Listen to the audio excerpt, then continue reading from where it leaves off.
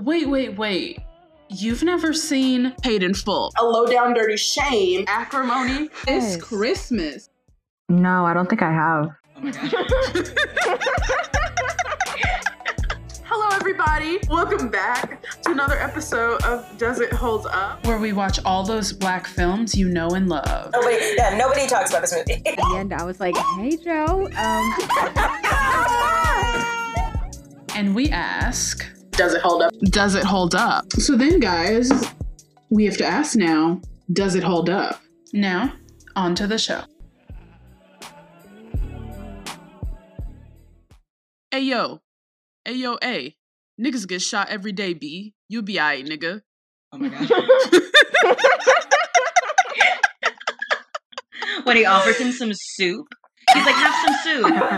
Sir, I have bullet holes in my head and In Literally. his fucking face. Actual Like, bullet holes. he got literally shot in the fucking face. like What the fuck what is soup going to do for him? I can't. That man was an enigma the entire time. What a funny guy. Okay, so hi everybody. Welcome Hello. back. Welcome back to another episode of Does It Hold Up? So, this week, obviously, we are talking about the film Paid in Full. And was this either of your first time watching this? This was absolutely my first time I know watching it. it's your first time. Listen, and just like last week, I had to skip over some parts because I was like Oh my God. scared. And I watched it at like 2 p.m. in the afternoon. Like, sun was shining, tank was clean. And I still Wow. couldn't handle it that much. What about you, Camille? Have you ever seen this? yeah, this was my first time seeing Paid in Full. Oh, You know me. wow. I love a rom, I love a com, I love this is neither. I love the dram when it's like You a know. specific way. Yeah. So This like was nothing neither. would have ever like None of enticed that. me to see. No. I know I know about the movie. Of course. See, I But didn't even know about the movie. Wow. I know we're gonna get okay. into it, but I really, really liked it. Okay, I'm excited I to had hear. a great time. I'm excited to hear. But before we do that, let's just check in like we usually do. How's it going? How's it going, guys? What you up to? Okay, I do have to say, because I've been obsessed with it, but the recommendation Camille made last week for that In Vogue podcast, literally I have done nothing else but listen to it. Yes, it's so good. I'm really sad that I finished it. Mm-hmm. And I'm like wondering what the next season is going to be about. What's it going to be like? Right. Because it's going to be, you said, a different team. So like all those beautiful names that you hear at the end of each episode, they like fired all of those people, Yeah. kind of unexpectedly. But from what I hear, there is supposed to be a season 2, just not with that team, which I worry about because I just felt like this was such a strong season. Oh, they fucking did their thing. Like, Yeah. It was the interviews, the information that they were collecting, the people they were able to get in touch with, like it's top tier. Yeah. It's amazing. But yeah, so that I've been like listening to that a whole lot. I've been like, I watched this new like docu-series on Netflix, and it's basically about it's a true crime docu-series, of course, but it's about the Night Stalker, who is like a serial killer in LA, and he was like one of the most like prolific like serial killer. Like he killed a ton of people and like did a lot of crazy shit. And at first I watched it twice, and at first I wasn't super into it, but then I watched it a second time and I was like, oh, this is like good. So that's like my recommendation. I I've been can't really with into you that. watching like murder things about the place that you live in. I know, right? What is wrong with me? Like, do I not want to sleep at night? I literally I was like, a couple weeks ago, I was working like the night shift one day at work. So like during like the graveyard shift at like 2 in the Oh my morning, gosh. nobody's there, and it's like dark outside and cold. And what am I doing but listening to an audiobook about the Golden State Killer? Jesus Christ. Why on earth would I do that? Why on earth would I do that? I don't know, but I did. So that's me. What about you? What about you, Lyndon? Are you listening to anything, watching anything fun? No, I think in terms of listening, I'm on a really big like R&B kick right now. I've never really Yes. had this before, so I'm listening to a lot of SZA for the first time. I'm not gonna lie. I know I'm late to this Ooh. train, but Control, yeah, she be spitting. She Yeah, be spitting. she did her thing. She did her thing. She did her thing. Some Frank Ocean in there, Chica. I've Yes. been really, really into Chica right now. Love Chica. And yeah, I'm just like Okay. I'm continuing reading Mariah Carey's biography, but I'm also trying to get into a lot more literature in terms of books, whether it's queer literature, queer black literature in general and stuff. So if anybody has any book recommendations, let me know. And I've also found Yeah. myself on Malcolm X Thirst TikTok. So that's just where Oh I am. no. I I'm so sick of y'all. Oh my God. Did either of you see One Night in Miami yet? I haven't No. watched it yet. I turned What is it that? on and I Mm. got through a few minutes of it. And it's not even about the film. My brain was like, no, girl, you're not watching a movie right now. And so Yeah, I get I that. turned it I off. totally I get that. will say, like I don't want to judge it before I see it because I do have high expectations. I just don't love like a fictional retelling. Do you know what I mean? Something about based on a true Huh. story But gets me not, excited, but something about yeah. putting the words fictional in my brain, even though a lot of movies are fictional, Yeah. I just feel a little less invested. Okay. Like I've never, there's like a lot of plays like that about like imagine if these two people like were together in history. Yeah. And I do think it's setting itself up a little bit. I'm worried for the actors because they're all great, but we already have a really great Muhammad Ali performance in our That's like true. canon. We already have a really great Malcolm X performance in the canon. So I'm excited to see. I'm excited to sit down and watch it. Me Yeah. too. Yeah. Me too. Okay, so let's jump on in then. Yeah. So I'm going to do what I usually do at the beginning, just read what I got from Wikipedia. So, Paid in Full is a 2002 American crime drama directed by Charles Stone III. It takes place in Harlem in the 1980s. The title of the film is taken from the 1987 album and song by Eric B. and Rakim, Paid in Full. Have you guys ever heard that song? No, I don't think I have. You didn't. It's like Thinking of a Master Plan. Yeah. That one.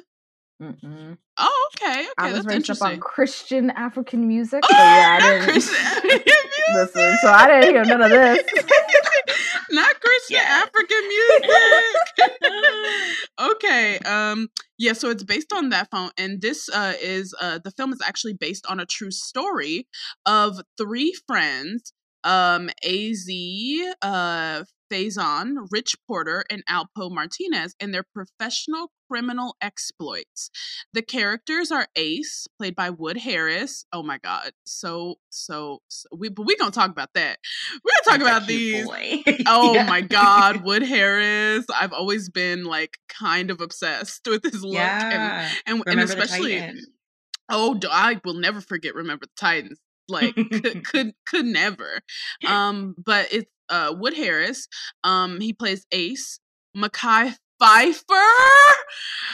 Yup. Honey. With a smile that won't quit. I hate him and that smile because I'm like, I know this nigga was a menace back in the day.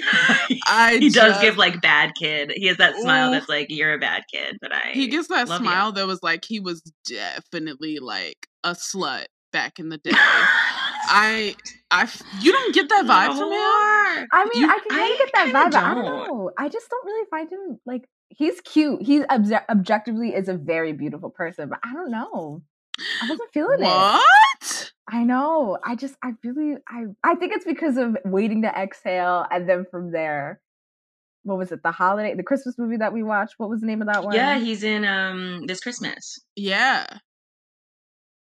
But this is like, I might be thinking about somebody else. We're talking about Mitch, right?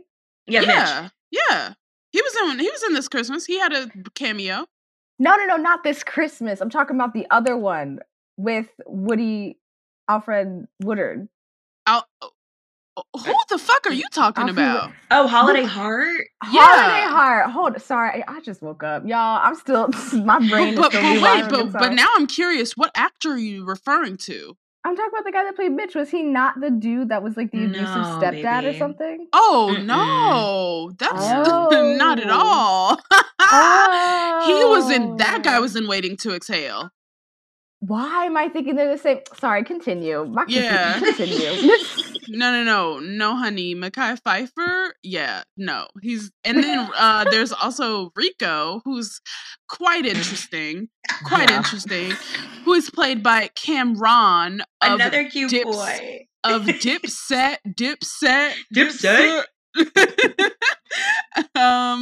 And so they're based on these drug dealers, and this is actually a Rockefeller production film. It's a we're gonna talk about that. We're gonna get right into that. Sure is. It sure the fuck is. And Dame Dash makes a cameo in it too, playing it just a clown. You should see that. I don't know why I have such hate in my heart for Dame Dash. Really? But the way in my notes I said flop queen. I said poor person, flop queen, Dame Dash has showed up. Oh God. So it was produced by Dame Dash, Jay-Z, Brett Radner, and actually AZ Faison, who was one of the drug dealers, and it's narrated by Wood Harris as well. So the film grossed about a little over $3 million. It doesn't say what the budget was, so I can't tell if it's a flop or not. But culturally, this film has it's a little different, like so it don't really matter what happened at the box office, because I know all the niggas went to go see it. So the basic synopsis of it is just a young man from Harlem, forced to cope with the 1980s drug scene, builds an illegal empire only to have a crisis of conscience, which is interesting. Just interesting, but it's the truth though. But let's get on into it. So go ahead, take it over. Oh yes. So Act 1 of Paid in Full. The movie starts out. You have these three guys, Ace, Mitch, and Rico, sitting around a table, eating food, and they obviously have money. Like they are obviously in some shady dealings. They're very rich. They're taking like big man bets on like Kobe shots. You know what I mean? Yeah, like balling up pieces of paper in the fucking trash can. They're like $5,000 and $10,000 for and they all just have it on them. But don't they look good? They look fucking great, and I like seeing men be friends. Yes. Especially I like seeing them to have nice fun friendship together. You know what was interesting to me? I'm sorry. Just what was interesting to me, because we did just say like it's such a Rockefeller film. Oh, yeah. I think that first scene at the beginning, you're just transported to 2000s New York City, but make it uptown, where the niggas reside. Right. But doesn't it feel so specific though? It's so. Yeah. I said the first note that I have. I said this is so East Coast, which I love. It just feels like more. I'm obviously not from New York, but it just feels more familiar to me, as opposed to Boys in the Hood, which is very West Coast. Very West Coast. Exactly. I was watching, and I lived in Harlem for a little bit. I mean, only a couple weeks, but. I was like, this is New York, ain't it? And then they were like, welcome to Harlem. I was like, yeah welcome. It's the white Beamers, the fur coats, the watches, the Cuban links. That shit was killing me. It was to die for. This is it. I would like to propose. I think that this is truly a fashion film. I feel like fashion films typically talk about women's fashion, but this is a Black men's fashion film. I wasn't because I don't love. Like I said, I'd never seen it before. I was like, I don't know what I'm about to watch. I'm about to watch people shoot real early in the morning. And then, no, when I saw there's they do a pan, and there's this monogram Gucci puffer jacket. I said, "Oh, I'm in." I'm gonna be seeing it, like Dapper Dan. They're wearing Dapper Dan original. Of It's course they are. really It's uptown. just, Of it's course, it's. beautiful. I will say I was confused about what era we were in for a long time. I as well. I was think as maybe they well. were too. I was as well, because I'm like, I don't know what's, because they have beepers and shit, and I'm like, but wait, We've is got it? beepers, but our adults all seem to be living in the 70s. Yeah, I don't know what's happening. Right, it was, I don't know what's Exactly. happening. but it starts Yeah. off, they're making these big bets, and then Ace, you can already, so they're already setting up this dynamic. You know, Cameron's character, Rico, he's making these big, crazy bets. He's obviously more flashy. And Ace is a little more quiet. He has the money, but he's not as flashy. He's a little more quiet about it. You can already see that. And then Ace gets a phone call, and Keisha, his girlfriend, they said Keisha's having the baby. And then they all celebrate and leave. He goes home to see Keisha, and you see him even take a moment of like, huh? Like something just fell off. But he opens the door, his girlfriend's about to have this baby, and instead it was all a setup. And Yeah, gets his ass beat. He gets his ass beat. He gets his ass beat the fuck up. I'm sure they've stolen from him. He wakes up in the hospital, and then we do a flashback to a year before. So you can see how we all got crazy. here. It's crazy that it's like literally only like a year. It doesn't feel like a year. You know, it feels like 5 years. Yeah, that was like a long, like a lot has happened. Like, why is your life so that much that's what's happening? I do have to say that these niggas just are giving me it girl vibes. Like, they are popping. Oh, They're on. And I don't know why I don't know why, but it made me a little horny watching Mekhi Phifer eat. Like, I don't know. I cannot stand you. Landon, you don't get to talk. You do not get to talk, Landon, after the last few episodes. Let me mute myself again. I am not one to talk. I am not one to talk. I am not. I am sorry for judging you. I should not have been the first one to cast a stone. No, ma'am. No, ma'am. I just had to say that before you go back in time. Oh, yes. Oh, yes. So we take this flashback, and Ace is now working at the cleaners. So we see him a year before. He's working at the cleaners. It's not really giving him the type of money we've seen, you know, a year like in the future. And he's honestly just like, he's looking down bad. This is not his dream. He's real. He's down terrible, y'all. He's not trying to be here. This nigga flooding. This nigga is down terrible. Okay, exactly. Ace is down terrible. He really is, and he is. You get to just tell that he like wants more out of his life. And so Calvin, who is dating his sister, he is a drug dealer, and he comes in, and you know he's flashy. Everyone knows. I mean, first of all, if you know, you know. I feel like everybody knows who the drug dealer is. You can always spot them. They've got the money. They're being flashy. You can. Even if they're not flashy, you can just tell by what they're wearing. Like, who the fuck is, why are you in Harlem in a fucking ghetto wearing Cuban links? It's so obvious. You the only nigga here in a Beamer. Literally. We know it's you. With a Benz. We know it's you. Rolling down in New York. I know that insurance is expensive. I know proud. it is. They're proud but that of zip code, it has to be. It has to be. So he's like seeing Calvin making this money. You can what I do love about this movie is they show, like, there's a lot of movies about drug dealing, but they really show the pervasiveness of the life of it, and like why. I feel like other movies really try to simplify it. To be about money, but it's about so much more to these people. It's about money, it's about status, it's about walking outside and feeling like somebody. Is. Totally. And who doesn't want that, you know? So he's seeing that, and you know, he's kind of trying to recruit him a little bit. Mr. Pip, who runs the dry cleaner, steps in and is like, no, that's actually what a weird ass name. What a weird ass name. Mr. Pip. He gives me Mr. Pip vibes, though. If that he makes does. Any he's dressed sense. like quite literally one of Gladys Knight's Pips. Yeah. The entire movie. Yeah. I cannot stand you. Yeah. Don't bring Gladys into this one. Don't bring her into this one. So then Ace goes to Mitch's house to pick up laundry because he works at the dry cleaner, so he like does deliveries and stuff. That's where we The see fact that he's just doing deliveries like on foot, like this nigga is really down terrible. He he's ain't got down no bad. car. He Mr. Pip ain't even get this nigga a bike or a scooter. He just He running around. said you will be carrying these plastic bags full of clothes, and you will be delivering them to their doorsteps. You literally. But that's where we meet Keisha, who is played by Regina Hall, who's fucking adorable. This So entire cute, movie. like such a young Regina Hall, and I know she doesn't have like the biggest. Cute. She doesn't have like the biggest role in this, but it's Oh my so god, cute. yeah, she's so freaking cute and cute. endearing. Her and Ace are obviously, together. They have a little something going on. But that's where we really meet Mitch, who is, another very proud drug dealer out here in these streets.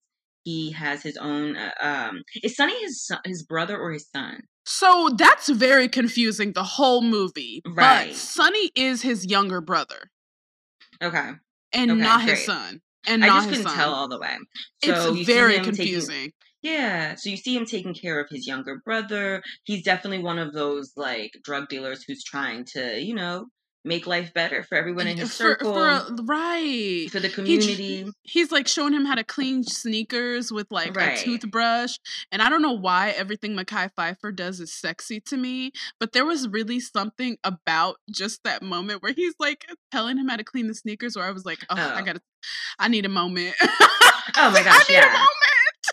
Men like taking care of children and like playing with them, very hot. It's like the bare minimum. It's the bare Absolutely. minimum. He listens. It's the bare minimum. That's the thing. He listens. He cares, and just even though that is what should be expected, it's like, oh my god, hey, it's like, how you doing? Love me? I'll hold a brick for you, Zaddy. Daddy. I'll never show you, Zaddy.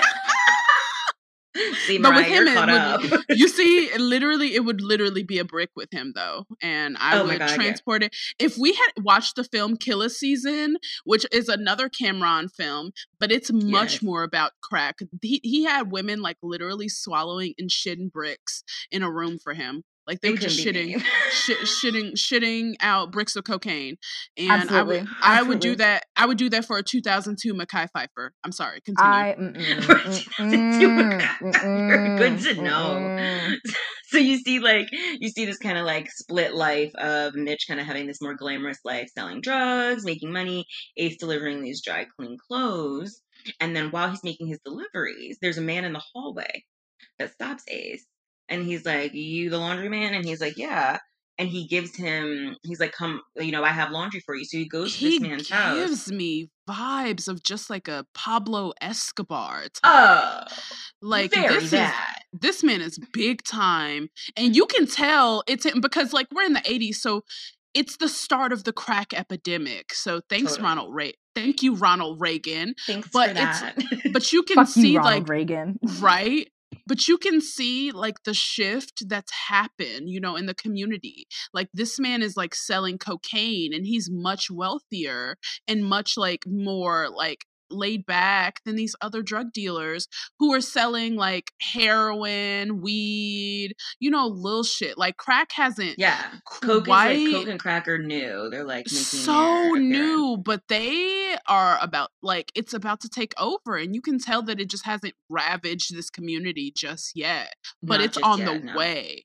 Right, exactly. And this man is living expensively. Like when Ace goes into his house to help him like pick up the laundry, he can see immediately like, oh, he's someone who's making money, like different money than the rest of us.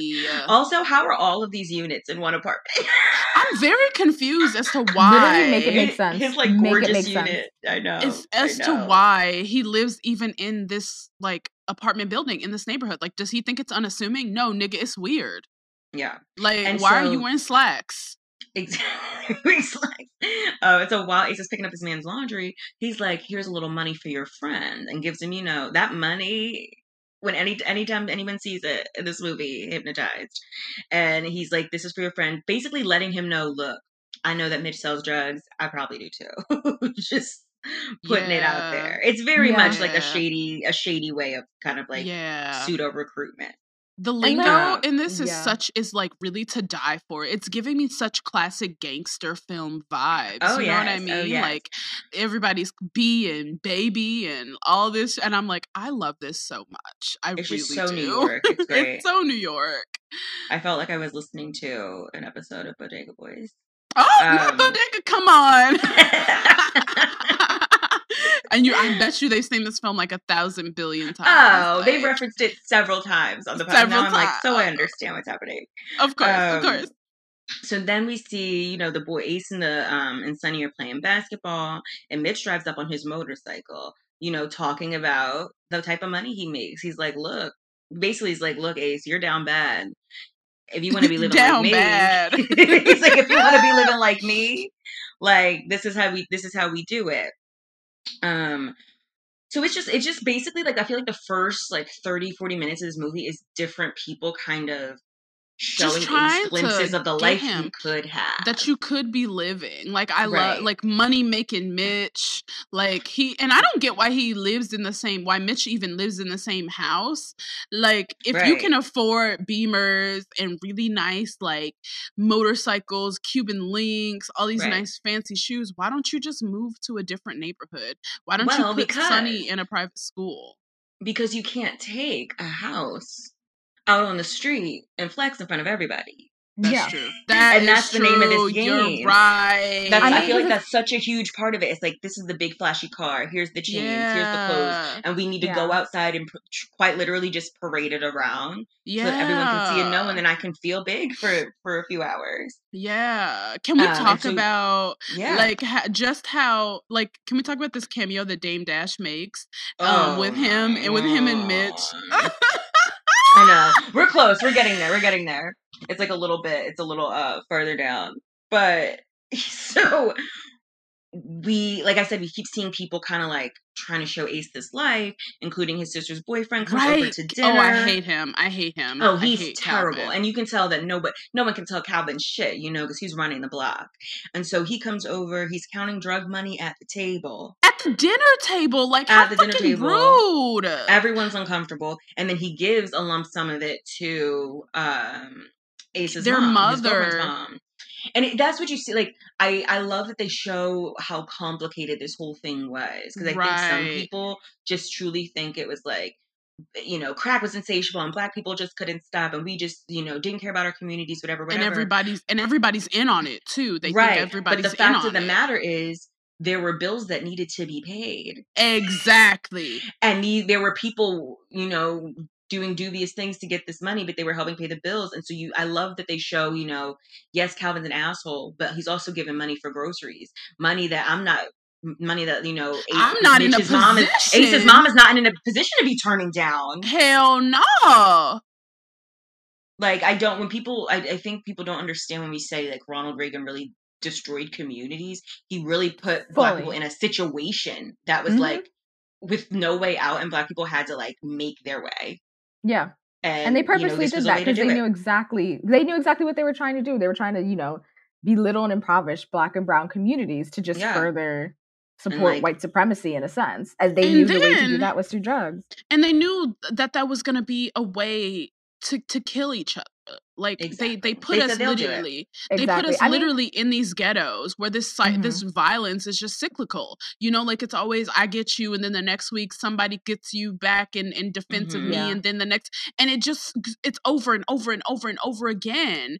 Yeah, and I don't think that people understand like how common that is of a trope, especially when it comes to, you know, colonization and stuff. Like I know in Africa, a lot of European countries, what they would do is they would like put one tribe in charge of the whole country, you know, so to speak, so that it's the tribes fighting against the tribes versus, you know, the people of Africa fighting against like, these literal invaders and colonizers that just came in and decided to take over out of the blue so that they wouldn't get the blame that they rightfully deserve. It's on purpose. It's completely on purpose. Yeah.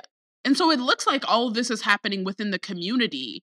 But what the thing that I think is like kind of like the silent character here is what we know was happening on a like national level in the 80s, and how it was really forcing these communities into these like situations. And also it just and then there was this whole I feel like the 80s was like a much different time of like wealth and abundance and flashiness, and you had to be rich and you had to look rich and all of that. Like it trickles down. That is the one thing that did actually trickle down.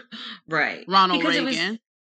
Right. Because they do that to make you like, I'm sorry, I'm losing my thought. But basically I was just saying that like you do all that stuff. The 80s was about distracting yourself from the fact that we have a plague out here killing people. We've got crack on the street.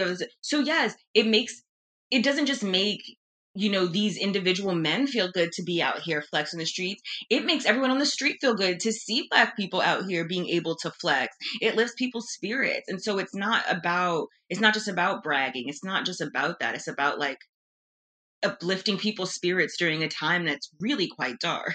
I mean, incredibly dark. Yeah, like people are literally dying in droves everywhere, from a plague that from no a number one of can things. name. It's crazy because at the same time, all these people are getting very, very rich. They're robbing these communities, and these communities are getting very, very poor.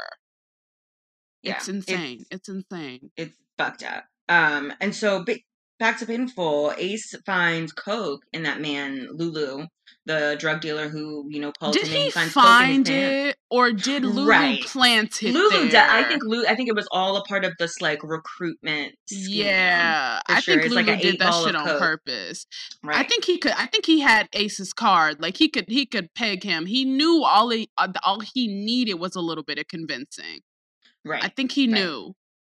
Exactly. So he like basically plants it there. Ace finds it, and kind of keeps it to himself. And then, Mitch comes by, flexing in his car. They're driving the streets.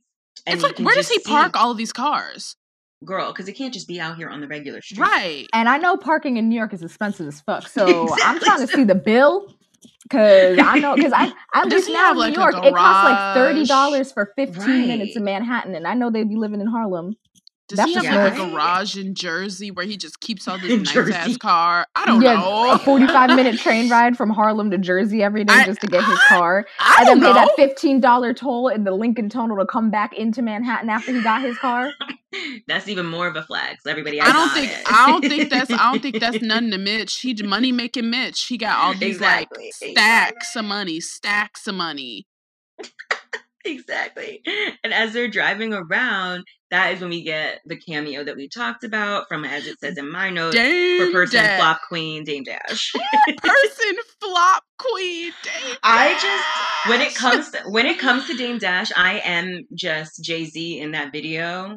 Where you can tell he is obviously done with all of these Rockefeller niggas. Oh, God. Absolutely. I know the video. He's giving an interview and they're all around him cheering, just doing acting the most. A fool. They're acting a goddamn ass. Yeah, in my head, the Rico character is based off some version of Dame Dash. Oh, absolutely. Has to be. Doing too much. Just doing way absolute most. Too much. For no reason. Literally for no reason. Yeah. Yeah, so Dame Dash is here to not really do anything, just to be like, a nigga on the street admiring. A clown. Exactly. And again, I put, what year are we in? I'm so confused. Exactly. They're betting on the Knicks. Is that ever a good bet? Shit. I thought I was the only one. For 10 G's. In what, the 90s? It's supposed to be the 80s. Then 10 G's in the 80s. Even worse. On the Knicks? What the fuck? That's interesting. That's interesting. Yes. So Mitch goes to the corner store and he's talking to Ice, played by Ron Cephas Jones, who I absolutely love. And Ice is his like... Right, but a heroin addict, Ron Cephas Jones. Yeah. Well, in This Is Us, that's what he's doing as well. He's just... Oh, that's true. That's true. Yeah, but you have Ron Cephas Jones playing Ice, who is Mitch's uncle, right? Mitch's uncle. Basically. Yes, his uncle. He ain't shit. He's y'all know this man. He's at the corner store from sun up to sundown. He don't even work there. He don't even work there. Oh, they never work there. He's just there. The corner store has one employee, and then the rest of the people just are living there, not paying no fucking bills, not getting no job, just sitting there. Like, Mitch, I know you got it. You can't give me this. You can't give me this or that. You can't give me no money. Nigga, why don't you go and get a job? Just begging. Just a begging ass nigga. Exactly. And you could tell he's almost, it's weird. He's almost like jealous of Sonny. The Absolute fact that Mitch yeah. likes to Takes keep him care of fitted and him. gives him money and takes care of him. Like, I'm sorry, Yeah. Ice, that no one was out here trying to do that for you, but that don't mean you take it out on this child. Also, you were a grown Sonny, man. you're a baby. You're a grown man, and You're you're a jealous baby. of a Sonny's baby. a child. Sonny's a literal child. Like, this Sonny's kid is still learning his ABCs. He is learning his ABCs. He's doing addition. He's not even on to fractions, divisions, multiplication yet. This is a child. I can't. But then we kind of see. So he shows the Coke to Mitch, and Mitch is like, "Okay, so what about it? Like, you trying to be in this, or you're not trying to be in this?" And you don't really see, nothing really happens there. They end up going to the club. You see more of like, while Mitch and them are selling, they're like, Mitch and them sell certain drugs, but also this fame and this acclaim, that's their drug. And you see him just go to the club to just get that love that everybody has for him. Everyone's saying hi, tapping him up, 8-ball jackets galore. Like, we are, doing what people do when they go to the club.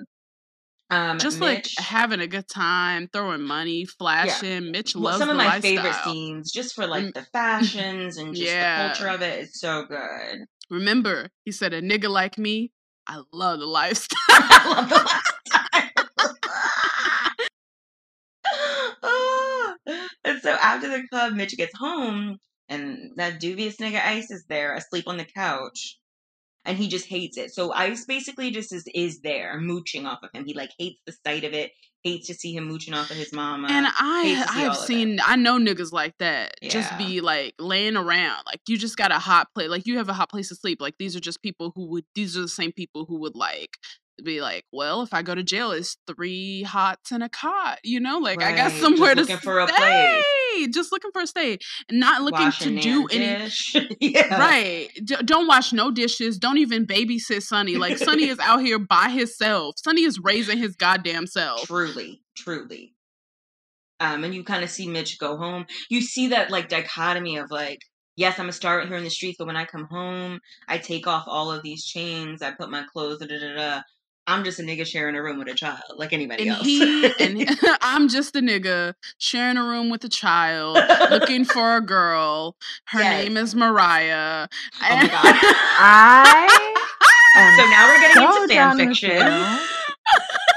Getting into some fan fiction here on the pod. I can't. But, don't get me started now. I do want to point out that just like how neatly he puts all of his stuff away. Oh my god, I made a note about that. Well, yeah. Well, because the best drug dealers are some of the neatest, most anal people I have ever met. Guys, if your drug dealer is living wrong, that is not the person you want to be buying your drugs from. You don't need to be buying drugs from them. But your drug dealer is very neat and very clean. Like, he keeps a fresh pair on, he does. Clothes folded, and he's like, I bet you he smells good too. I just know he does. I know he smells like like a. I know that nigga smell good. I know he smell good, y'all. I can't with you. But yeah, so you see, Ace's mom wakes him up. We learn that his nickname is Lucky. He don't want to be called Lucky because he ain't feeling lucky right about now. And then his mom just gives him this look that broke my heart. It's a look that I feel like I've gotten from my parents, where they're like trying to have like, I don't know, like, oh, are you excited for the day? And I'm like, no, I'm actually feeling very awful and depressed, and because I have to go to work, whatever, and I don't know shit about what I want to do. And they give you this look of like, I was there once and I understand, and I'm so sorry, but you have to go to work. But you have to go to work. It's like that look of like, oh, is my kid depressed? Which is like, literally. Yeah. Literally. He is. He's so depressed. Because he's making like $75 a week. And he sees Mitch and all these drug dealers around just living fucking large. And it's happening right in his face. And it's happening right in his face. And it's like, what does this man even want to do with his life besides make money? And he's not even doing that well. Yeah. So but that's the thing, it doesn't even seem like he wants a lot. It seems like he's content with his life. it seems No, like I didn't get that vibe. No. I don't think he's 100% content, but I feel like he probably would have been content if, like, you know, the people around him weren't living as lavishly as they were, you know, he's yeah. definitely and a making money simpler as guy, easily. for sure. Exactly. He seems like he's more on the simpler side, where I feel like he just got into it because that's what he thought he like should have done or needed to do to get to it that was point. a way. It was a way to make money. Yeah. So he goes to work, and that is where he learns that Calvin, his sister's drug dealer boyfriend, An has been idiot. a real idiot. Oh, and you can tell this nigga's an idiot from the first scene, but he has now Those been arrested. glasses? Ew. Right. All of it. He has been arrested. And something about that, I mean, basically, arrested means there's a vacancy out here on the street. Exactly. There's a new corner. It's open. Exactly. And Ace is hip to that. And so he decides to sell that little 8-ball that he found. He quits his job because the boss found it. Oh, yes, it says. Oh, no, this is actually before then, I'm almost sure. Because when the boss finds it, we've got like a little half brick back there. This is still that little 8-ball he found in his pocket. So he that sells little that 8-ball to the man in the hallway, and that basically starts all you see Lulu kind of training because him the up. man in the hallway was like, what is this? This shit is pure. Because we're kind of still on crack now, and coke is expensive. Coke is expensive. What did Whitney say? What did Whitney say? I'm too crack is cheap. I'm too rich. And you could tell she's high as a motherfucking kite while she's giving this interview. She said crack is whack. I just watched it so recently. That's crazy. Yeah, but it's also sad that that's like one of the last interviews she did before she died. Aww. Yeah. I'm sorry. It's crazy. It's a shame now because you watch any compilation of like Whitney being funny, and the whole time I'm just like, she's high as fuck. I said Whitney's just out here just on crack. Just on crack.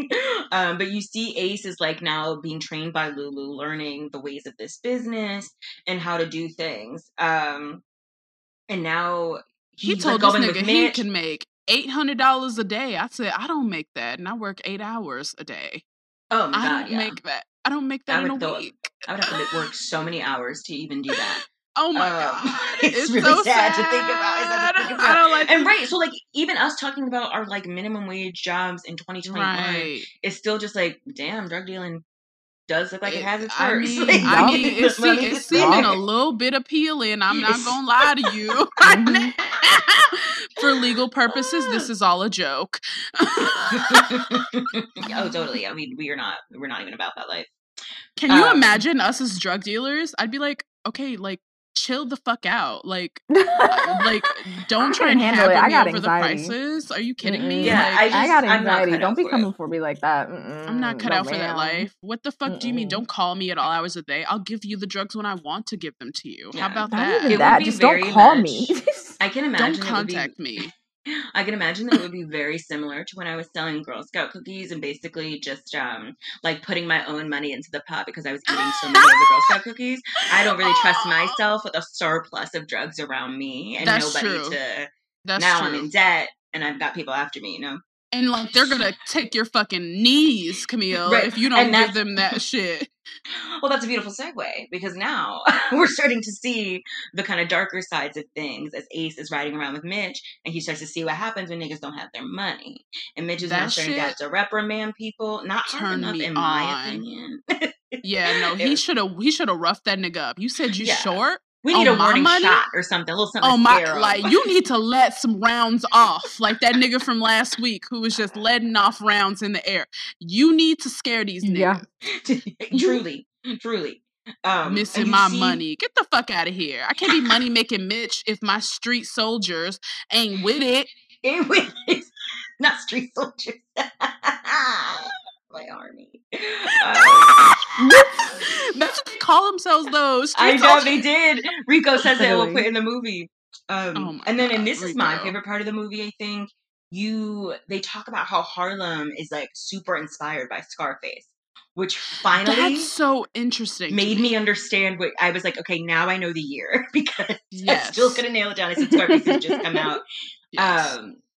And I don't know, I just love that. I love the reasoning behind it. Of like they just like seeing a poor like immigrant person kind of work their way up and become this make it. Right. They saw it and they loved being able to just see somebody make it.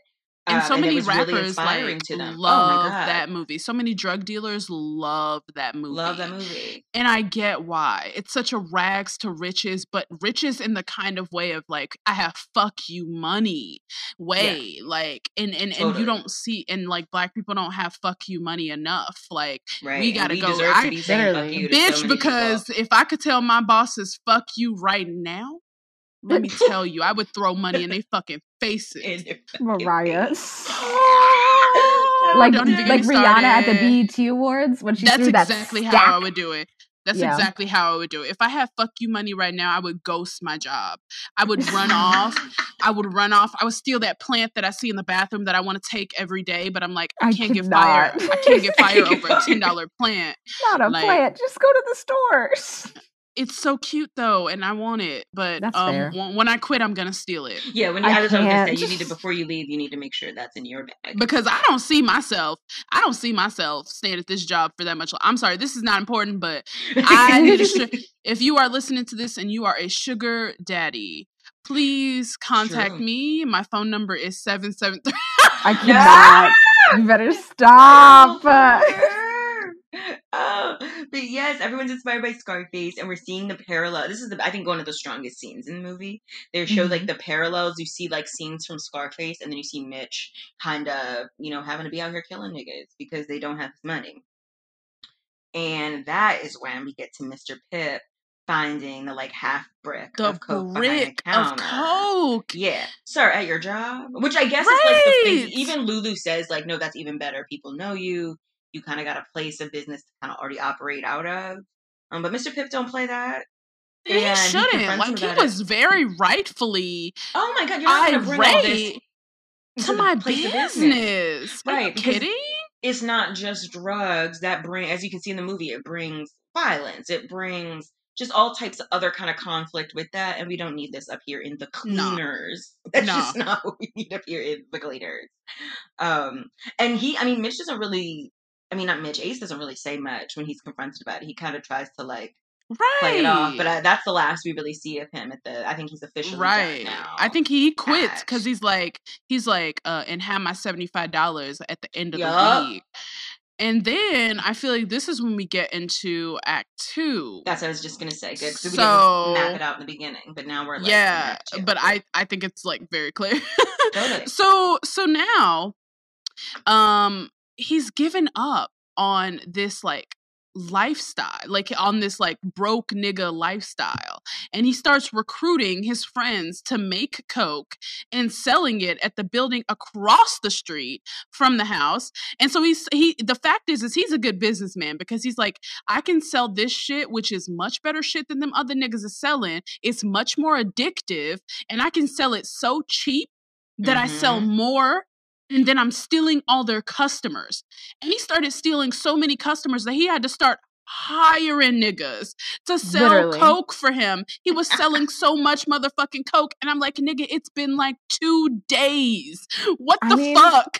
But he was selling them, like they said in the movie, a good price. It seemed like some quality stuff.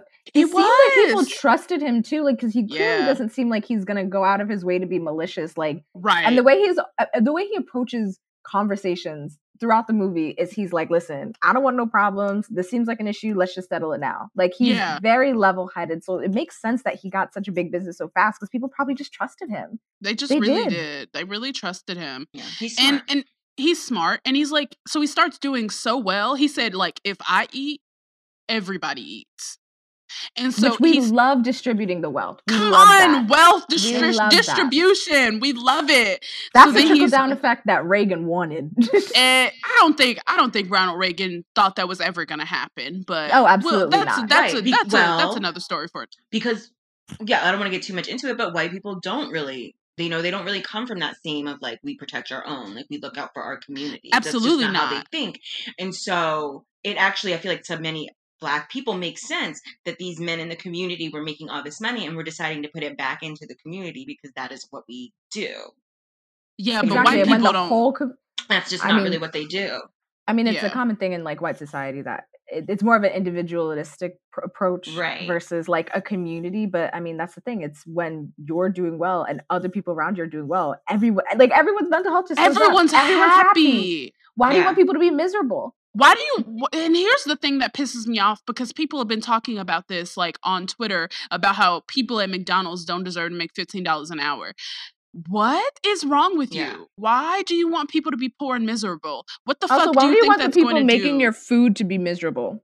Yeah, I don't get that. I don't get it. It's like, why? Because you're so unhappy with how much you make that you think like, oh, then you're like, oh, well, the price of a McDouble is going to go. It's always going to go up with inflation. It's always going to go up with inflation. And that's not going into anyone who works in McDonald's pocket. Like, that's Thank you. Like, why the fuck are you worried about the profit deficit or the margins at fucking McDonald's and Taco Bell? Are you kidding me? People just are unhappy and want people to be unhappy. They want people that do more physical labor to be seen as less than and get paid less, but that doesn't make any sense. Labor is labor, whether it's you're working on a computer all day or you're flipping burgers on a hot grill for 8 hours straight on your feet. Labor is labor. I don't understand why there is less equity than the people deserve. Yeah, it doesn't make any sense to me. Right. So back to Ace, who goes by Ace now.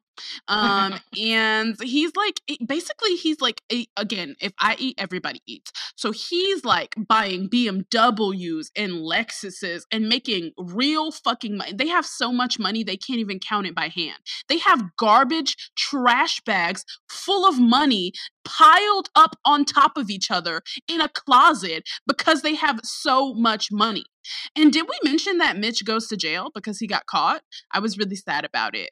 But actually, they kind of brushed over that he even went to jail, and then you're like, oh, this nigga in prison. he got arrested. This nigga did some time. But it's interesting that he's in prison because this is when he meets a young Rico, who they refer to as a Panamanian Puerto Rican cat. And I'm like, that's a really roundabout. That's a roundabout way of saying he's black. Literally. That's a roundabout way of saying this is a black person, but you live your life. And Rico is played by Cameron, a very, very young Cameron. He's so cute. He's so young and adorable. He's adorable. He's crazy Cameron. As fuck, though. He's crazy as fuck, though, but he's adorable. Yeah, so Mitch is like basically in prison and he's like sweet talking some girl on the phone. And then this nigga behind him is like, hey, it's my turn to use the phone. Like, nigga, wait your turn. Like, you have all the time in the world. It's because, what they were saying, like, when you're in jail, the streets are talking, it gets back. So everyone kind of knew that Mitch would have money waiting for him because Ace is out here running things on the street now. Yeah, he knew that. That's all they took. They said, "Oh, that's a target." On your right. back. So they wanted to like kind of like bitch him or whatever. So this guy is like trying to fucking like fight Mitch, and then Cameron, who Rico, I'm gonna call him Rico. That's his character's name. His real name is Cameron, but I'm gonna call him Rico. So Rico like shanks this nigga, like cuts him in his fucking throat, shanks this nigga, and then he and Mitch start fighting like 20 niggas in the prison in the common area and win the fight. And I can tell that Rico's like a social climbing like type girl, like he's a hanger-oner. He's giving me very much Instagram influencer. Well, Rico tells several people in the movie that they are like his family and that he would do anything for them. And to me, anyone who does that is that's such a red flag. Exactly. Especially that early on into the relationship. And it also too, he gives me the vibes of those, those commercials that you might see on YouTube where it's like, if you follow these steps, this is how you'll become a millionaire, even though like if you're putting an ad on my YouTube channel about how I can become a millionaire by paying you, something ain't adding up. That's Rico. Adding up. That's fucking Rico. That's Rico. Yeah, so he pretty much is like, he latches himself onto Mitch. He's like, I'll do anything for you. Like, you my nigga. Like, I'm your street soldier. Like, meanwhile, this is the first time they've ever met. Like, you just met this nigga and you already dedicating your life to him? No one sees this as weird. No one sees this as weird. It's such a red flag for me. What the fuck are you doing? Yeah, I was like, this is one to watch out for. Yeah. Another red flag is when he meets him in jail, Mitch, and he's like, asks Rico where he's from, and this nigga just says everywhere. Everywhere. No. He says everywhere. Where are you That's from? a problem. That's a We are problem. in New York City. We have been split up into defined boroughs, bitch. Which one are you from? Literally, there's five. I pick remember. one. He's like, I'm from Uptown. I'm from Downtown. I'm from Manhattan. I'm from Harlem. I'm from Brooklyn. I'm like, that's a problem. This is a nigga who clearly is a social climber, and he will do anything and step on anyone, including you, to get to where he wants to be. And I could tell that from the first time we get introduced to this character. But it seems that as street smart as these niggas are, no one else can tell that about him. No one else. Well, boys are fucking stupid. Like, I just think men are dumb. You're right. And the things that attract them to friendship, like Rico is someone who definitely has a ton of. Everyone loves him, as you see in the movie.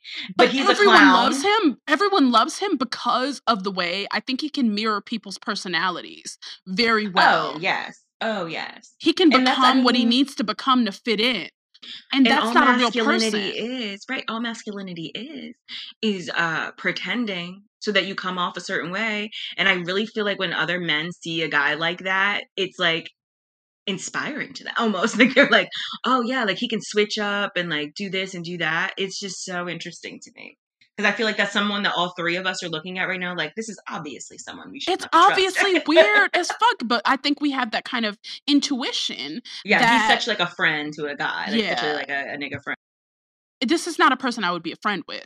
But then he gets out of jail. He gets out of jail before Mitch does. And so he goes up he introduces himself to Ace and basically he's like, Ace, I'll do anything for you. Like, just put me on, just put me on, just put me on. And Ace is pretty much like, fucking relax, dude. Literally. Like, what's the deal? Like, where's the fucking fire?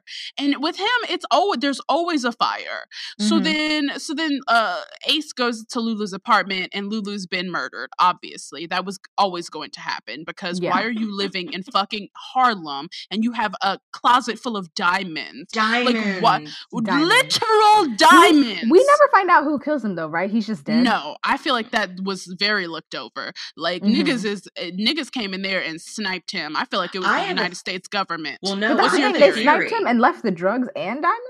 Oh, okay. What's your theory? I think those men had something to do with it. The men that Ace goes and sees. Nobody was surprised enough about Lulu being dead.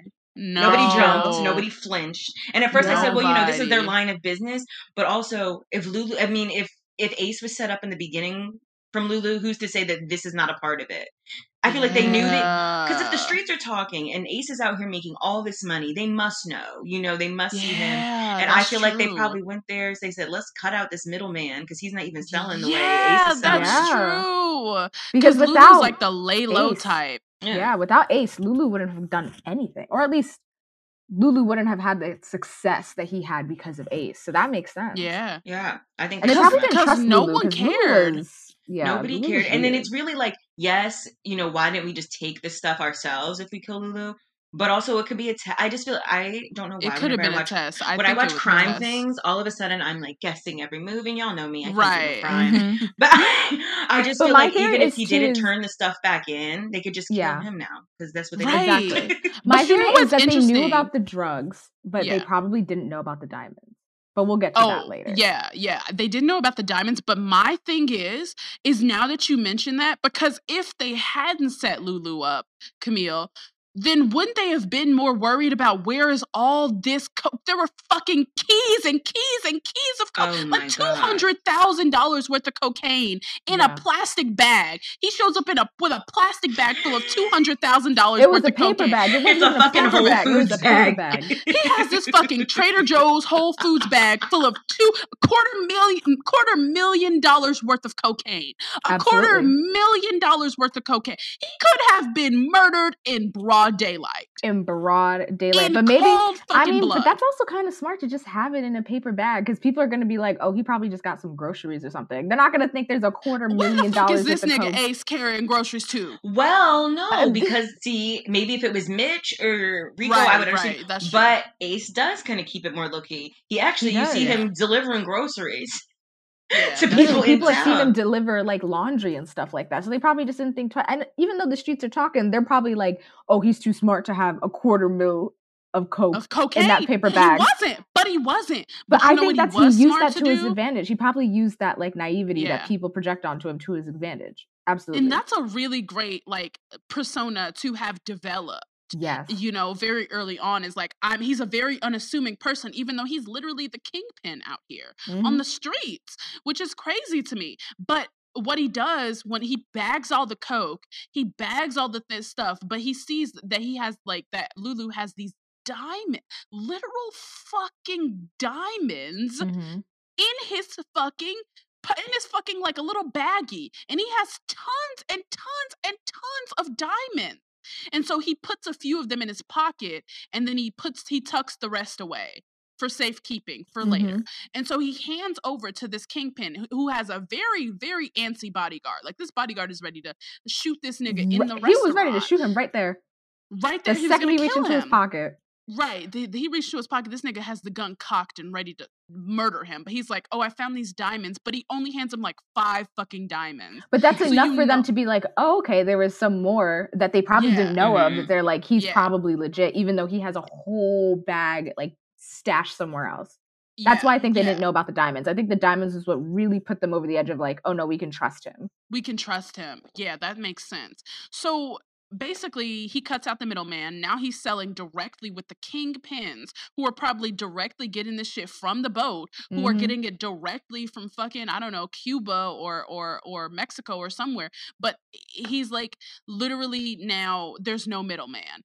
And so he's like, he really amps this shit up. So Mitch gets out of jail and is flashy as fuck. Like, he comes out with his like bike and Rico, his little soldier, on beside of him. And what does he get his first day out of prison? Ace pulls up in with a fucking red convertible BMW for him. My friends ain't give me shit. What the fuck did you get me when I graduated college? Nothing. A hug, maybe. I get this well soon card. Maybe you should go to prison. And maybe I should go to prison, and y'all niggas will have a Beamer for me when I get out, a little red one, everything. So he basically, I think, I'm gonna say that maybe Ace is either in love with Mitch, or I think it's just genuine friendship. Which I get. Okay, that's fair. Because I know it's a common theme, at least within the Black community, that like when 2 male people are genuinely friends with each other, it's like they're on some sus shit. But like, at least now I've seen a lot more people actually have genuine friendships with other males and seen that. And I'm like, no, I think they were just really good friends. Or maybe he's just a little bit obsessed with Mitch, because with that smile, who wouldn't be? Well, okay, so now you're projecting, but okay, I think that's also his girlfriend's. That's his girlfriend's brother. You know, that's family. Yeah, exactly. Yeah, that's family. And his girlfriend's pregnant now. Yeah. So Keisha's like about to have a baby. And so then they keep calling Cameron this Panamanian Puerto Rican cat. The Panamanian. Like, he's black. He's black. He's a black man, yes. He's a black man. So they basically, they're all now like, they're a trio. And they're hanging out at the spot where it's like the spot to hang out, and they're in front of the burger joint. I mean, they're wearing fur coats puffer in jackets, a Burger King parking lot. Dapper Dan originals. Like, it's not a Burger King parking lot. It's clear that this is like the hangout spot in Harlem. Yes. Like, they got Benzes and Beamers in front. Like, these niggas are like, I mean, truly, now that you say this is a fashion film, I kind of am inclined to agree. Yeah. Because when I tell you these niggas are dressing, and who rolls the fuck up? Who rolls the fuck up but Calvin? Calvin Out is of jail. out of jail, down terrible, ain't had a haircut in years.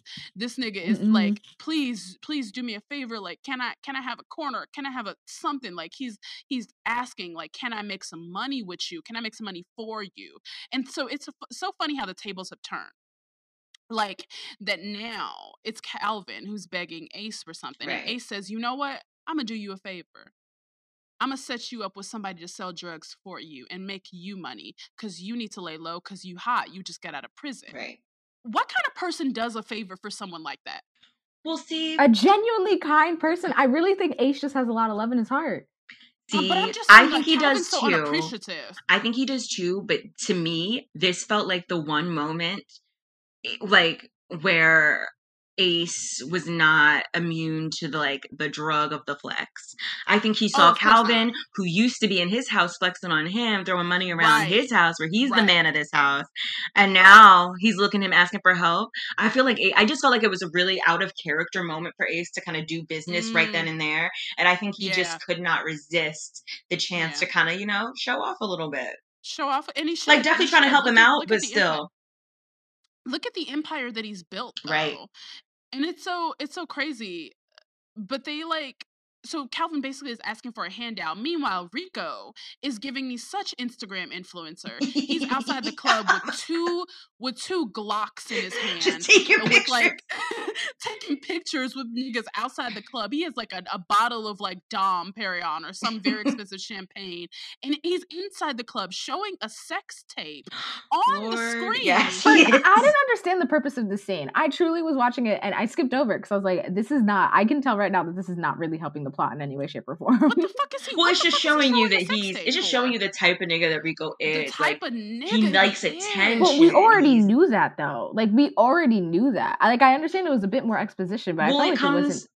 It comes into play at the end where he That's thinks true. when he's like questioning him, and he even asks, he said, because he lies and says that he was sleeping with a girl, and he goes, "Oh, you filmed that shit?" Because that's what he does. And he's like, "Oh, I ain't do that this time." So it's okay, now I got your card, nigga. Right. Now I got you. Now I got you. So basically, Ace is like to Rico, like, you need to chill the fuck out. Like, you're drawing too much attention, and he's right. Because then what happens is the feds roll up on him the next day on Ace, like pretending, and they're undercover, and they're like, "Hey, like, what's up? Can we do this with you?" And Ace pretty much like pegs them immediately to either be like some lame ass niggas or they're cops because they're so suspicious and they're just doing things in such a suspicious way. And it's so crazy. You want to know, this like actually goes back to the documentary series that I was telling you about at the beginning. Because the killer, once they had figured him out, they figure out who he was because they pretty much were having a manhunt for him for like half a year. Once they figure him out, they track him down to a Greyhound bus station. So he shows up to the Greyhound bus station, and he doesn't know that he's been identified, that his face is on the cover of every newspaper. But he sees these undercover cops pretending to be homeless people. The only thing that he can tell that they're undercover cops is because their hair is clean, they have all their teeth, and they don't smell like piss. And I'm like, this is exactly the vibe that these undercover feds are giving me in this movie. Yeah. Yep. Like, you think you're doing a good job of blending in this community, but you look weird as fuck. Also, in New York, where New York has such a bad homelessness population issue, like, like as if it's not going to be obvious. It's so obvious. You have all your teeth, nigga. You not really out here. You not. So yeah. So Calvin basically approaches Ace and is like, "I can't work with this nigga. He's not making enough money for me. It's not working out." That's right. Where is the money? When I heard that the money wasn't coming in on time, I said Rico needs to be let go because he's not even performing well. So you're acting an ass and you're fucking with my money?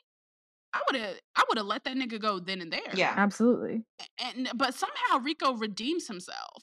And he pretty much, Calvin is like, well, I can't do this, Ace. So Ace is like, it's my way or the highway. And so Calvin says, okay, well, I'm going to take the highway, nigga. But it's very clear, like, he's going to get revenge on this nigga somehow, some way. Yeah. And then there's like this scene at like the nightclub, and it's weird. Dougie Fresh is performing. It looks like a high school auditorium. Dougie Fresh sure was there. I'm like, what the fuck is Dougie Fresh performing at the club for? But I guess it was the 80s. But why not make it look like 80s Dougie Fresh, right? Yeah. Was that not weird to y'all? I was just like, that's just weird. Current day. It was weird. But pretty much the vibe at the club is weird, and Ace sees it and he feels it. Everything feels off. So then we flash back, and now Ace is like recovered and he hasn't died. And this is when we get into Act 3. Okay. So, Act 3. Calvin, being the ancient dude that he is, decides to essentially retaliate Yeah. and holds. Okay, so it says holds June and Dora hostage. Who is June and Dora? So the women whose house that he's like bagging the coke at. Yeah, it's at like the Elise beginning. Neal and like somebody else. Oh, Yeah. okay. So he's using their house to like prepare the cocaine for selling. Okay. So he goes to the house, finds out that they're literally being held hostage. He's literally being held at gunpoint. They're trying to tell him to open the safe.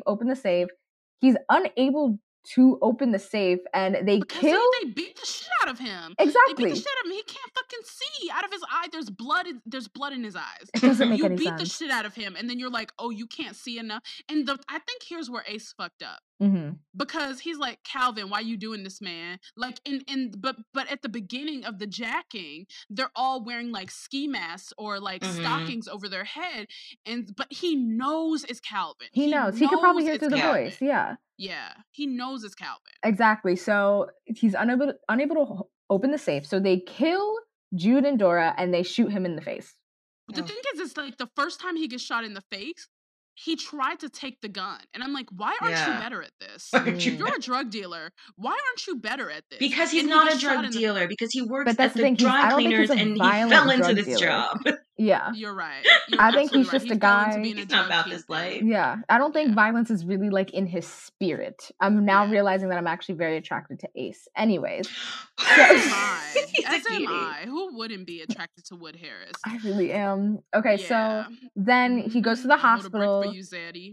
I'll never stitch you, Zaddy. Maybe not at this rate, because this is a little lie. I don't know how Regina Hall handled all that. Anyways, she's pregnant the whole time, pretty much. I mean, but she's also not really involved in all the operations and stuff, so she's probably like not really knowing everything that's actually going down. Yeah, she's like pregnant, and her brother and her man are basically like out there big time drug dealing, and he also missed the birth of his daughter because of all of this shit. Literally. Wasn't he going to like get her or something like that? I think he was going to like, I don't know why did he go back to that house? Yeah, why did? Because if she's confusing to me. Because that's not his house. That's just his like spot. Yeah, or maybe she was there, or somebody said, "Yo, like come over and like pick her up or something," even though she was already in like the ambulance. That doesn't make sense to me. Like I wish they would have showed a scene of maybe her like hanging out with those women or something, so maybe we could think they'd be together. Don't even know how they know each other. Exactly.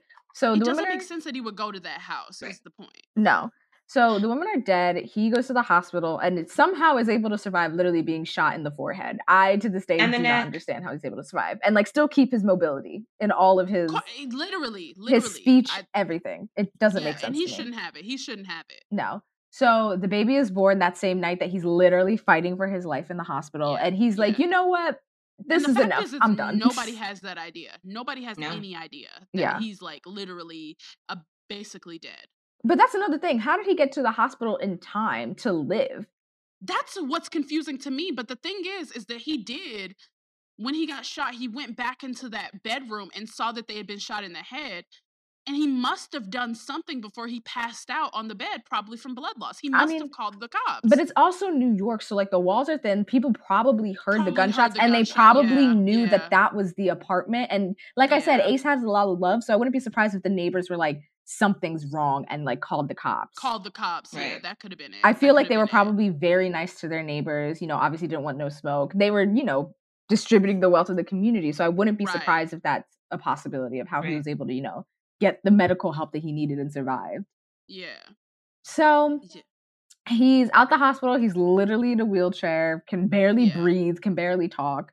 And can't even breathe on his own. Literally. And then this international homeboy Rico is like, you going back in, right? He said, hey, niggas. He said, Ace, we out here bad. We down to our last. Please, can you? And it's like, nigga, I literally cannot walk. Exactly. He's in a wheelchair. I cannot walk. You see the bullet holes literally bleeding out through the bandages. What do you mean? You talking about, can we get back in the game? Nigga, I'm done. Everybody gets shot. Drink some soup, rest up. He said, hey, yo, hey, niggas get shot every day, B. You be all right, nigga. Exactly. And then he's like, I got shot in my face twice. And then he's like, I can kill Calvin and his goons for you. And Ace is like, I don't know. I'm done. He's like, stop that. Please stop doing that. But of course, so he's clearly upset about this. However, Mitch, who's also there, is like, no, I get it. I completely understand why you want to be out. But especially this because, is like this is the father of his sister's scenes. newborn babies. They've been friends for many years. Mitch probably knows Ace's character a lot more than Rico will ever even comprehend. So I really like that conversation that they had where Mitch was like... It was such a beautiful conversation. He's like, this is the part where this is one of the most famous lines in the movie. He was like, all this shit is fake, man. He said, this life, this game, there ain't no love in it. It don't love you back. And then Mitch responds, he said, but see, man, a nigga like me, I love to hustle. That's that TikTok. He said, I love the game. I love to hustle. That's such I think that's as sweet as two Harlem niggas can get with one another. Yeah. The way they talked about, because Mitch is being so vulnerable in this moment.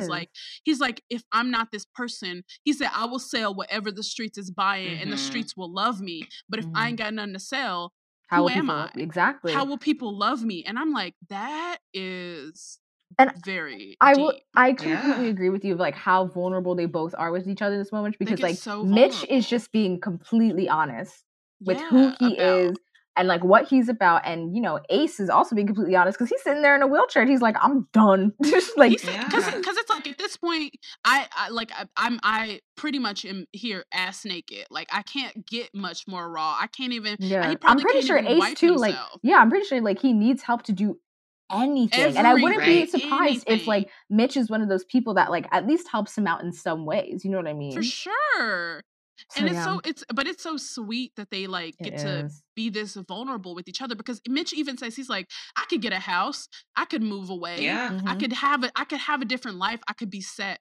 But he's like, I love this. I love the culture of drug dealing. I love the acclaim that it brings me. And he probably also loves how connected it makes him with the community. I think it's less about like the culture of drugs and drug dealings. Because I'm sure it's where he grew up. Yeah, I think it's more so just the culture of like being a prominent part of his community where he's able, I mean, giving back. Like he's selling drugs, but at least like, you know, help others, you know, make money, especially in a time of like extreme poverty, like, you know, Harlem in the 80s. Like that's fucking baby. It's bad. It's bad. There. So like I think that I completely understand where Mitch was coming from in that regard of like, I want to be somebody in this community that people can at least like look up to and trust. Yeah. And it's love. I mean, like you said, there's no love in this game, but there is love out in these streets. Exactly. People acting like they love me, and maybe they love me because I have what they want, but they're acting like they love me, and we're in the 80s and there really is no love out here. Like people are dying all around us, and it's just a way to feel, like I said, like that's their drug. He's selling a different drug really than the one that he is addicted to. Yeah. Really so I guess because of this conversation, Ace essentially is like, you know, Mitch and Rico, you can take over from here. So then kind of fast track. Let me know if I'm skipping over any scenes, because this is when I started skipping, because, you know, like I said, lots of gun violence, and I'm like, Rico's still out here. I know there's a couple minutes left in this movie, so like I know something finna hit the fan soon. So Ace is, you know, chilling, minding his business, and Mitch's kid brother, Sonny, the baby that we were talking about earlier, baby Sonny, is kidnapped. Yes. Literally for ransom. This kid is completely with 20 innocent. Minutes left in the fucking movie. They kidnap a child. Like, what the fuck? What a haymaker. So in order to try and pay for the ransom, Mitch is like, Ace, like, I need something to sell. Like, I need to make money quick. This is, you know, because they're asking for brother. $500,000. Right. And he says Sonny is like his whole life. He's like, I feel like I'm dead out in these streets. Like, he said, I'm finna be on some real murder shit, bro. He said, I feel naked. He said, if a nigga ever looked at me wrong, it's done. But he's crying. He's like, I need my little man back, you know? And so he's like, okay, I have some keys of coke for you. So for him to sell. Yes, so he gives him the keys of coke, and then gives him 14 I don't even know what that means. I do not understand drugs, nor do I wish to. I just know that's a lot for $500,000. I know that's a lot. But isn't it crazy how kids get caught up in this shit though? It's ridiculous that Right. kids are They literally have collateral damage. Leave the babies out of this. It's a common occurrence, right, especially on Love and Hip Hop, when people are just at least verbally fighting. Leave right. babies, Like we don't kids, talk about family people's out of Right. that. kids. And No, then it's leave the also kids out of just it. like, you're torturing a kid in a room somewhere. And while none of that is ever justified, I could see maybe getting something out of doing that, like, in front of Mm-hmm. Mitch. But, But like, what are you getting just you from and this hurting a kid in this room, like, child? I'm just like, what? Is that really making, like, is that really worth it? Yeah. That's evil as fuck. It I really in my head, I is. believe that, like, they're doing drugs with it. You know what I mean? Like, I want to believe that Have Ice is, to like, be. strung out on heroin, like, doing this dumb shit. Yeah, Because has to be. that's the type of crazy shit that happens when you're, like, doing heroin all Heroin day, or, like, addict. meth or Yeah, Yeah. something like that. It's very easy to get the yeah. kids You involved get and for it to get fucking real stupid real fast. Yeah. Yeah. absolutely.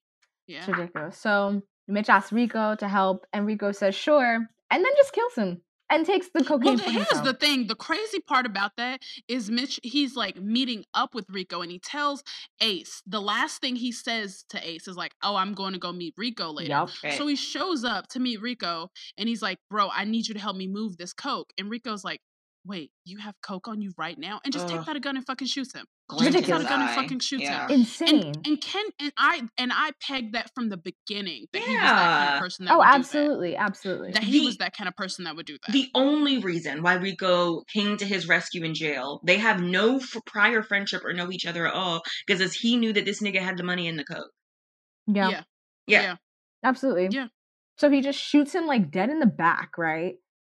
In the stomach. Oh yeah, and there was He a lot shoots of him in the gunshots that I stomach had first. to see. I'm mixing them up. Yeah. Yeah, so he shoots him in the stomach, essentially kills him, takes the money for himself. So Ace, in the phone Takes the conversation, coke. It's not money yet. He takes all the cocaine. he takes all the cocaine. So Yeah. Ace knows that Mitch was on his way to see Rico. So he kind of questions Yes. him and is like, yo, like, do you know where you, like, what was going on that day? And Rico lies to his face because Rico doesn't But know he's that not Ace even knows. lying well. He's not even He's lying not. well. And he's like, you can tell when somebody's lying, especially if they're as eccentric and, excited as Rico yeah. tends to be in conversation. He's too laid back, a little too quiet, Way giving too laid very back. short answers, which already, even if Ace didn't know that Mitch was going to meet up with him, like, it was very obvious that he was lying about that. So Yeah. then Ace is like, we can just nip this in the bud, and essentially gets the 2 undercover cops involved again. Yeah. And they arrest Rico. Yeah. And so I was kind of skipping around over here because I was afraid of more gunshots. So this is like, there are no more gunshots, but No. the thing is they do catch Rico. They catch him because Ace set him up because he's working with those feds who he knew were feds from the beginning. From the beginning. But he's like, he pretty much made a deal with them. He's like, I'm out the game after this. Like, so he sets up and makes a new life. And with those diamonds, he put a down payment on a new house. They moved out of Harlem. Yep. And Rico goes to prison and he gives up everybody. He gives up everybody from out of town because he's like, I'm not giving up no Harlem niggas. Okay, yeah. He said, And, I'm like, not giving up no DC and Harlem stuff niggas. like that, yeah. He's like, I'll give up DC niggas because when he gets out of jail, he's not going to DC. he says, I want to go back and be the king of Harlem. It was always about that for him. Yeah, absolutely. And then Ace in the end is like, he ended up selling his story to make this movie. Right. Like, and then he sees how it translates. They're at the same, he sees this, he's like, it's a new set of like people. It's a new set of gangsters. Wait, before we even get to that, can we talk about how we're just supposed to assume that Mitch's younger brother was killed? Yeah. We don't assume. They brush over that so much. No, they tell you. They show you. I think you might skipped over funeral. it. They show the funeral, and then they also show the newspaper headline. And then we also find out that the person that orchestrated the kidnapping was his uncle. The uncle that Mitch kicked out earlier, that he resented Sonny just because he was a child that was, being cared for like most children should be. And he's a grown adult and no one was caring for him. Which is insane that the uncle would kidnap his own nephew. Yeah. For ransom. That's insane. For ransom. It sucks. But so that's.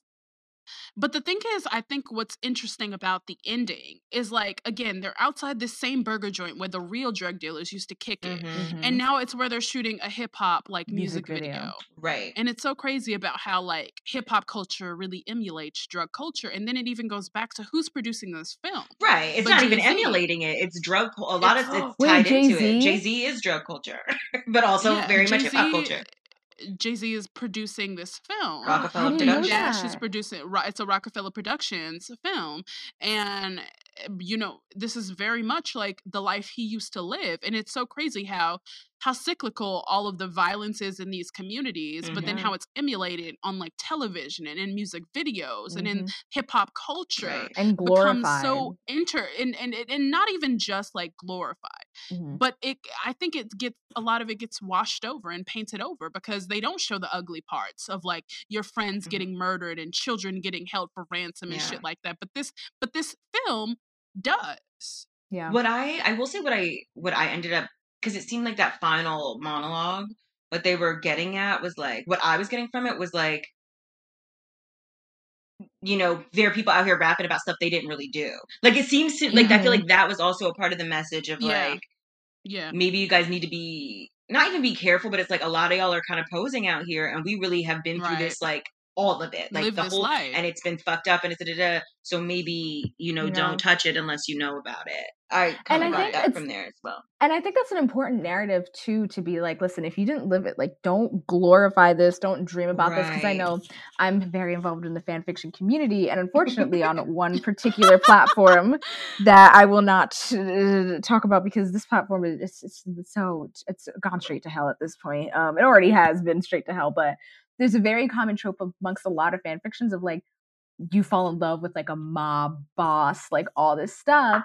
And I'm like, why are we glorifying this? Why is that something that you want to happen? Like, you don't know anything about that kind of stuff. No, you don't know, like, most of you just sit in the house. You would have such terrible anxiety if you either even had a foot in the door or anything like that. Right. So it's like, I think that was I like the way it ended with the, like, listen, if you didn't live it, like, this is, don't yeah, don't try and associate yourself with it. Don't try to align yourself with it, especially if you don't have to or don't feel the need to, because it's just cycles of violence so often. And unfortunately, really I'm really curious about like, I guess like public, not even reception or whatever, but like I feel like the three of us watching this, we all are can get behind Ace. We like seeing him win, whatever. But I also like Mitch. I also like Mitch. I can't. We've got some Mitch fans here as well. But was like niggas who live this life and stuff, like, was Ace a character that they sympathize with? Or I wonder. Because he snitched, and that's just such a thing that you are not supposed to do. And so, because I just knew when I was just looking up, like, just typing in like paid in full, one of the first things on Google is like, who snitched and paid in full? Or like a bunch of things about like the questions about snitching. So I'm like, I know how I feel after watching this, but because of like hood politics and rules and stuff like that, was this a movie where they liked Cameron's, where Rico was the character? Right. But what kind of politics is it where snitching is bad but killing children isn't? Exactly. Right. That doesn't make sense to me. But it's also too, like, yes, a snitch, but like, it's Rico, like, if if he like snitched on like people, Mitch or even other people that we really didn't which he never would have done, I would have been like, okay, yeah, he's a snitch, like, that makes sense. But this is Rico, who clearly was just in it for himself and time and time again. Social climber. And that's that's the thing though. Like, I wonder how many people watch this movie and genuinely are like on the side of Rico, because Rico, yes, he's being self-serving, but Jay-Z got to be Jay-Z, and his friend went to jail for him. You know what I mean? Like, exactly. There are people who would argue like there are really no like rules to this game. You kind of got to fend for yourself, do what you need to do, and by making that character Cameron someone who is beloved in these circles. I just really that's all I'm wondering about. Like, whenever we watch these movies, I'm like, I really wonder how people were feeling at the time that they watched it, when it came out. And in my head, I just feel like I know a lot of, I got a lot of cousins out here in these Philly streets who, oh my God, who just are Rico. You know what I mean? Who would have seen that and been like, oh yeah, and he's not snitching. He's going to come back, be the king of heart. Like, I could totally see the type of people who would really gravitate more toward that Rico character than like Ace or Mitch. I never even thought about that. Actually, that's a really good point, in all honesty. I kind of, now I'm curious. He really is. Like, we have Cameron to thank for Supreme being such a big deal. Like the way that it's such a fashion movie. like, I don't think people understand, like, Cameron being in this movie is similar to if, like, A$AP Rocky or someone was in a movie. Right. Exactly. Right? Exactly. Like, No, that makes fashion sense. man, and they're both from Harlem too. Yeah. And it's like, Oh yeah, named after Rockin'. yeah, A$AP Rocky. literally. Yeah. So now we ask, guys, does it hold up? I'm just gonna start Okay. in saying I did have like qualms with this film. Obviously. I don't like how they introduce like a child being murdered 20 minutes toward the end of the film. Absolutely. I didn't think the addition of like the voiceover was necessary. Because it comes in way too late into the film, and then it's not even like a really big through line for the film. But ultimately, I do think it holds up. I think it's a really great example of like a Black gangster movie. Like, this is like our Goodfellas, you know what I mean? Like our Scarface, and I think our communities do need these kinds of things, because it's like, I think it's very much showing what's going on in these communities, and the things that, like, when you see documentaries and docuseries about the crack epidemic, you're not seeing this part of it. You're not seeing the part of it of like, these are people who give back to their communities. These are people who put on for their niggas. These are people who've never had anything, who've made a life for themselves. Yeah. And so I think they do a really great job of showing the other side to it. I wish there had been, more clarity on the era that we were in. That was my from the qualm beginning. with it from the beginning. I think for me, I will say it does hold up, but for these specific reasons. I thought, even though there's a lot of gun violence, plot was decent. Acting was actually really good. I really didn't have any qualms with any of the acting at all, which, the last, with this Christmas, Chris Brown, I was like, I don't know about this one, but for this one, the acting was really good. I like the way that it built suspense and how it used, how do I say, like, different scenarios as juxtaposition. Like the scene where they're in the movie theater watching Goodfellas or whatever that movie was. Scarface. They're watching Scarface as an actual shootout was happening, like literally across town. That's still connected to them. I thought the way that editing happened was really, really good. Yeah. And I could tell the movie was thought out. I didn't like how they, introduced a child being kidnapped and murdered at the end. I feel like there was a couple things that could have been cut out, in all honesty. However, I really did like how they set up the characters towards the beginning and the way that you meet certain characters and how it all circles back to events that happened throughout the film. I thought that was actually pretty good. Yeah, I think they did a really great job of that. Yeah. Yeah. Camille? Love it. Yeah, I will agree with you guys. I think it really does hold up. I think it's the Boys in the Hood effect of having, written people who have lived these experiences actually being the ones to write these stories and make them. There's so many, there's so much information out there about the crack epidemic and like da-da-da-da-da. But I think this is really the most kind of extensive and like insightful way I've seen that kind of play out on screen. Just like Lyndon was saying, just showing, I love that the first 40 minutes of the movie is just showing us the pervasiveness of, drug dealing and what it's like, and how you can just keep saying no, no, no over and over again until one day you just say yes because it's everywhere around you and you need money and you need shit. So I love that they show that. I love that they show they make these characters complex. It's not just like some mean, nasty, ruthless drug dealer for no reason. People don't just start selling drugs for no reason. Exactly. So I loved that. I hate that Brett Ratner is the director of this movie. Yep. I would love. No, is he? He's not. He's just a producer. No, the director is Charles Stone III. Oh, good. Okay. Who also did Leela and Eve and Stepsisters. Oh, okay. Is that the Netflix film that came out? Yeah, I would love to just say anything with him just doesn't hold up, but unfortunately, hip hop loved Brett Ratner, and we let him do. They really did a lot of stuff, and he's just a really bad man. But Brett Ratner aside, I do think it's a great movie. The acting is great, but I'm not surprised. All these are really strong actors who I've seen before. Exactly. I fucking love Cameron. I can't stress enough. Yeah. I just love. He played Rico really well. He's adorable. He played Rico really well. He's so charming. No one else could have done Rico, I think, and had us still equally as charmed as annoyed. Not at all. He's just that guy. So yeah, I just applaud them for the casting. I applaud they really stayed true to what it They is. clearly did a lot of wonder- pre-production work on this film, which I really appreciate. also just their lives. Like, I wonder, did Yeah. Jay-Z and Damon Dash watch this movie and be like, oh, we're Ace and Rico? Because that's exactly what it is. Had to be. It's exactly what it is. But yeah, I will say this film holds up. I really, really enjoyed myself way more than I thought I was gonna. Well, I'm so glad that you guys Yeah. finally got to watch Paid in Full. Yeah. I definitely saw this film way too young in my life. Absolutely. I feel like I saw it way too young, and I'm 22. But see, that's a through line in my childhood. I saw a lot of films that I shouldn't have. Yep. But that's why we're here now, telling on this podcast. So we'll see you guys next week as we tackle Set It Off. I'm so excited. Let's go. All right. Bye-bye. Bye, guys. Thank you for listening to this episode of Does It Hold Up, brought to you by Textured Air, a brand dedicated to celebrating Black girl culture, past, present, and future.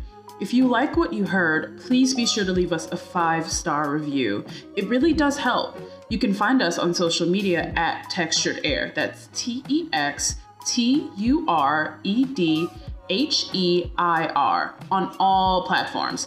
And make sure you check out our other podcast, Where My Girl's At, and The Blacklist, and all of the other content we offer on our website, texturedair.com. Until next time.